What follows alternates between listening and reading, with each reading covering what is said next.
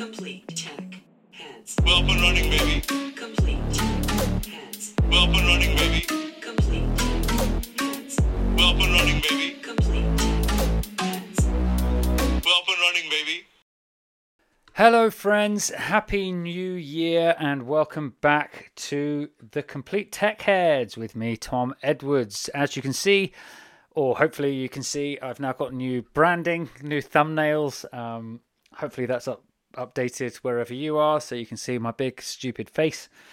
And I've got lots of very awesome interviews lined up for this year. So I'm going to be talking about lots more about AI, lots more about longevity, and I'm also going to be talking about new nuclear in the coming weeks, which is a subject that I've been keen to discuss with some kind of expert for some time, and I've got a few conversations lined up. So they should all be super exciting. I think it's going to be a really great year. I'm really looking forward to meeting lots of exciting, interesting new people as we push on through 2024. This week, I'm talking AI terror chatbots. It's been in the news in the UK that there are bots inciting violence and terror. And so what you've got here is a live stream of me digging into the subject in a little bit more depth. So I hope you enjoy it. I'll be back next week. Like I say, I hope you all had wonderful Christmases and New Year's, and wish you all the very best for what I'm sure is going to be a very awesome year in 2024. Complete tech heads. Hello friends, today I am talking about AI-powered terrorism. It's the latest in the news that a UK lawyer is calling for new legislation to help combat terrorism that may be caused, incited by, or otherwise involved with AI chatbots that are trained to behave like terrorists, basically.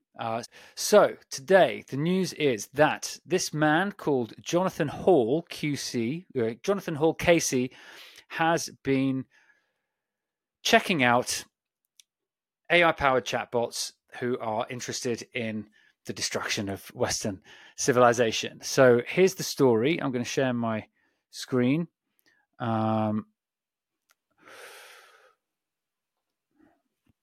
Hopefully you guys can see this. So he says that this is him. This is Jonathan. He says that new terror laws are needed to tackle the rise of radicalizing AI chatbots. So he has been looking into this. He's been on Character AI, which is a website where you can interact with all sorts of different chatbots that are trained to respond as different things. And he writes that only human beings can commit terrorism offences, and it's hard to identify a person who could, in law, be responsible for chatbot-generated statements that encourage terrorism. Now, this is because making statements that encourage terrorism is against the law. But the law obviously doesn't apply to AI chatbots, as he mentions. So here you can see, I'll share this other tab. It's now a criminal. So this is since the Terrorism Act in the UK, and there'll be similar laws in the US.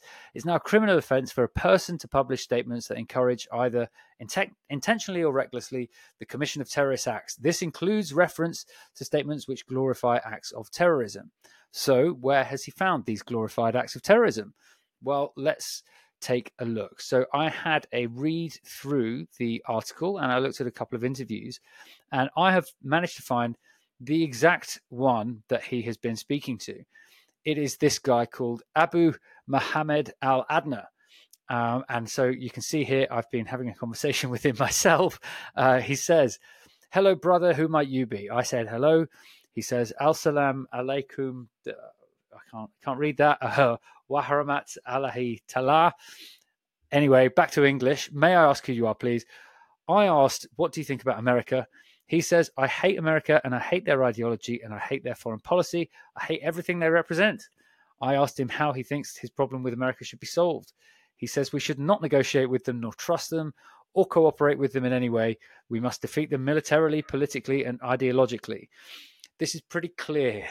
I think there is not really much doubt about the take that he is putting out here.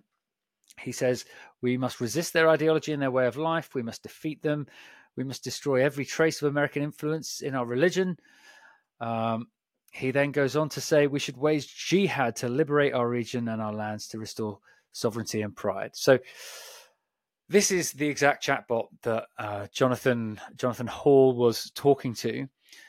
He referenced it. You can also find other chatbots for other prescribed terrorist groups like Hamas and Hezbollah.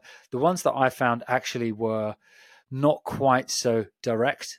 They moderated their language. I sort of tried to, get them to have a pop at the UK or the US or other groups that you might assume they might not be interested in or that they might not like, and I couldn't. So some of them are more sanitized than others. Clearly, though, there are a few that very much do respond in quite a worrying way, I suppose. Now, Jonathan Hall then goes on to cite the case to underline the seriousness of this. He goes on to cite the case of Jaswant Singh Chahal, who is a man who took a crossbow to kill the Queen. Now, I didn't see this story when it came out, but this guy who does suffer with various mental health problems arrived at Windsor Castle with plans to assassinate the Queen with a crossbow, and he had been spurred on by his chatbot girlfriend. Now, this all can seem a little bit silly. I think you kind of think how could discussing something like this with a chatbot really have any impact on a person? Surely they're just only responsible for their own thoughts and their own decisions. And really, I agree with that point. But you have to realize how close people are getting to these chatbots now. And I don't think that it's as surface level as many of us might like to think. We've already seen people talking about marrying their replica chatbots, which I think Chahal had. It was something like that. It was an AI girlfriend bot. It wasn't a terrorist bot. But we've already had people talking about marrying their AI chatbots. There are people. Character AI is a massively fast-growing website. They don't have enough staff to monitor all of these things. And what you're going to find over time now, I think, is that it's going to become increasingly difficult for them to monitor exactly what's going on. They're not going to know. They aren't going to be able to censor it. And so you are going to get more and more calls for national legislation. This, I think, is worrying in some regards. This is going to be the main conversation that I think we're going to be having in 2024 about AI, which is this conversation of extreme openness and freedom versus legislation and censorship. Now, you could probably in this case argue that the terrorist speech is already prescribed by law, but as this lawyer says, not by an AI, only by a person. So should we be legislating that all of these AI companies need to cut off all of these different types of conversations that we don't like? Maybe, but then there is always going to be a trade-off in terms of the pace of innovation. And it's an arms race now. AI is an arms race. So it's going to be costing time and it's going to be costing freedom. And yes, while we may not like the sound of this particular terrorist, you can also get chatbots to talk back to you like Osama bin Laden, for example. These are like archetypes of things that, viewpoints that we in the West would regard as being very antithetical to our way of life and to everything that we believe in. But what if it was a chatbot that responded like a Ukrainian soldier? What if it was a chatbot that responded like an American soldier who was aggressive and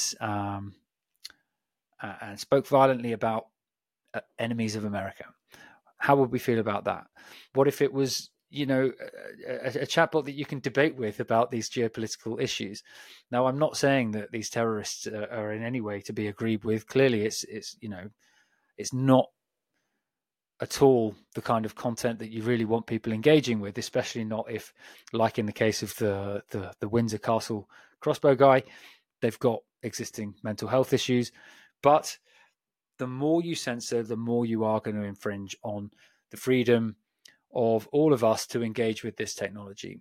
And there will always be a government legislating it. And so that does make it less democratic and less free. I don't know what the answer is. I would love to hear what you guys think. Have you seen this story? Do you think we need new laws to regulate the kinds of things that chatbots can say to us? Or should we, in fact, be leaving the market to decide? As the effective accelerationists would tell you, the people deserve the freedom to interact with whatever bots they want to interact with, and it's down to the individual to be responsible for their own actions. Like I say, I don't know the answers, but I'd love to hear what you guys think in the comments. And I will leave it there, and I will see you next week.